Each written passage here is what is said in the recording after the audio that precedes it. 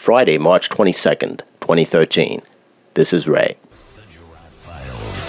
You're listening to the Girard Files podcast. News and tech notes, thoughts and opinions, and more.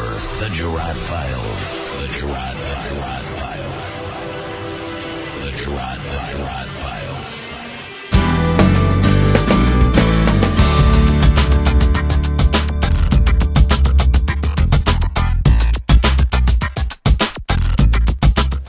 Good Friday evening to you. Thank you for listening. Earlier today, I was thinking about doing the podcast in the morning because I had the time. I didn't, and I almost ran out of time. It is now 11 p.m., and I'm trying to rush to get this done before midnight so I can have a true Friday Tech Chat session. As you know, every Friday I try to publish a podcast called Friday Tech Chat.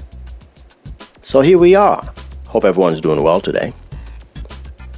I'm doing pretty good. Still very chilly out for a spring day. Temps are in the 30s. NVA. Should be a little warmer. But anyway. Are you still using currency for your purchases? Or have you gone totally plastic, or shall we say credit debit? I think with me, it's pretty much mostly credit debit. I hardly carry cash anymore. Or maybe you're an early adopter. You're probably starting to use apps or virtual cash for your purchases. There's been a lot of hype surrounding virtual cash and the demise of traditional currency as we know it. But I think most of us still reach in our physical wallets when it comes to paying bills or making purchases.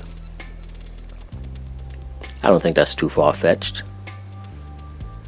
But the idea of using an app to access digital cash is definitely on the rise. This has been on my radar because me and my friend Doug, we've been discussing it most of last week. And we've come to the conclusion that these type of apps are starting to gain some traction. Specifically, we've been talking about the Apple Passbook. As you may know, Passbook is included in iOS 6 if you have an iOS device. What Passbook does, instead of focusing on e-payments, the app serves as a folder for what used to be traditional paper-based documents, such as gift cards, movie tickets, boarding passes, and a whole array of coupons. The app simply acts as a repository for participating partners such as Starbucks, Target. In fact, I have those two apps right now and I've been using them consistently. And they're very convenient. The app simply collects information from participating partners and display it to you on your phone based on your location. For example, when I'm in the vicinity of my local Starbucks, or when I enter the store, the app notifies me of my balance. It pops up on my phone and is set and ready for use. Talk about convenience. And from what I understand, there are plenty of other partners that will soon be jumping on the bandwagon, which should make the service something to watch for. Of course, only time will tell the adoption level, I think, in the months and years to come. But convenience, simplicity, is what you get from an app like Passbook. And if that trend continues, I think it should gain some popularity. What do you think? And for you, my Android using friends, there's Google Wallet. You know, I would never forget you. I got a lot of friends using Android. Not all my friends, contrary to popular belief, not all my friends use iOS devices. So yes, Google Wallet, which allows you to set up a PIN-activated account with your smartphone, which will include your credit, debit card information, or loyalty card. That will be there for you when you go into a store by just simply tapping your phone to make a payment.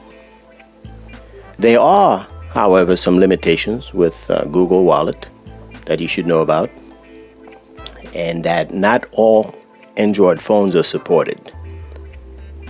So you'll have to kind of look into it if you're using an Android device. Just do the little research. I've only highlighted just these two apps, those two that I'm aware of, but I'm sure there are many others available for the purposes we just discussed. It is the wave of the future, as some say, and I kind of believe it. I'll be back in a minute.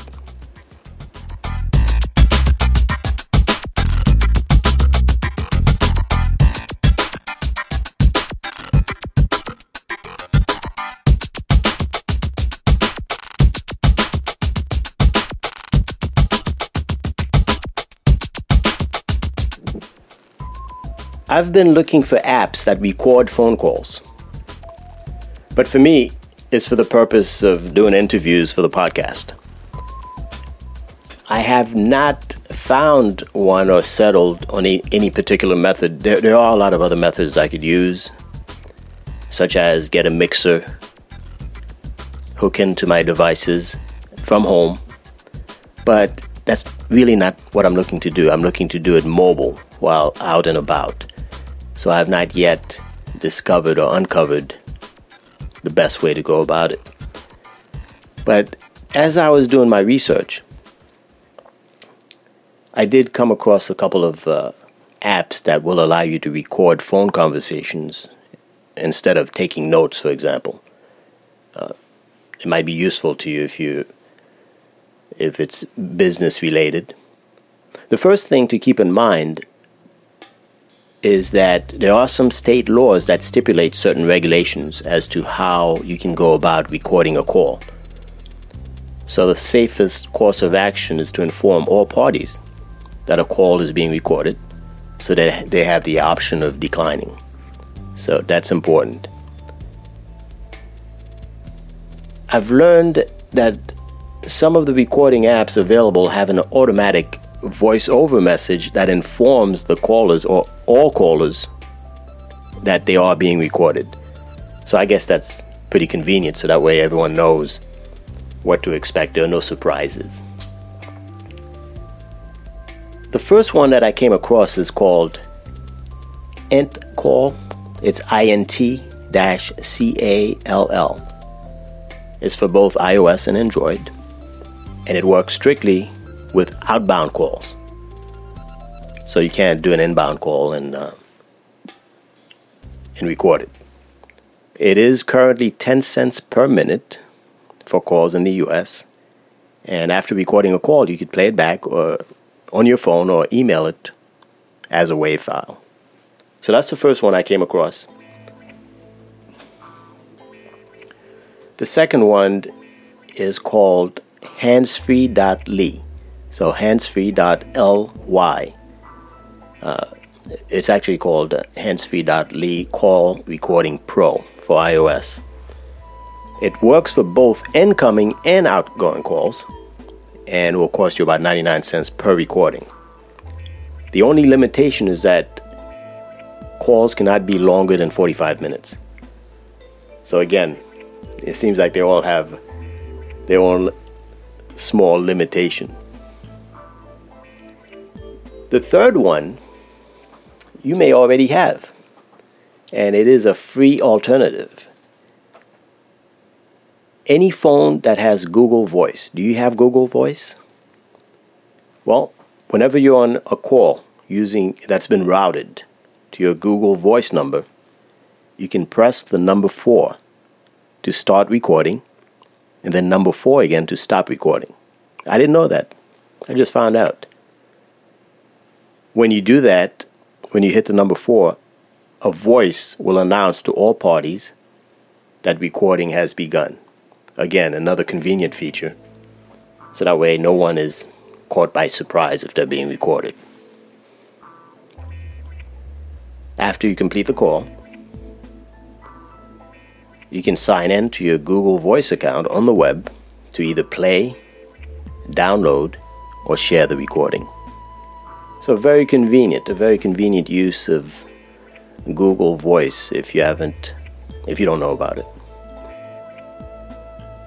And there's one limitation, as always, there's always at least one limitation, is that Google Voice recording only works with inbound calls. So there you have it.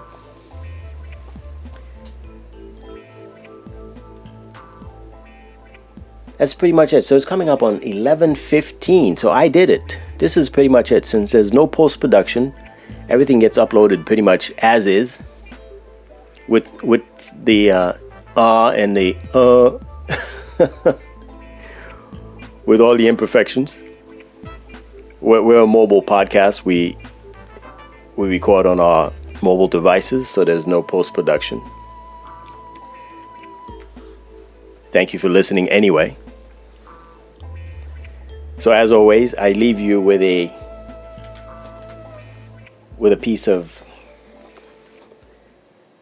music from James Boudreau, is the artist's name. Of course, the song is licensed Creative Commons. And you can check the show notes for a link back to the artist. And the piece is called Union Square. It's sort of a rock, funk, progressive feel. And I thought it was pretty cool. So I'd like to share it with you. As always, thank you for listening. You can at Ray on Twitter. You can email me at gerardfiles@gmail.com. And I'll catch you on the next one.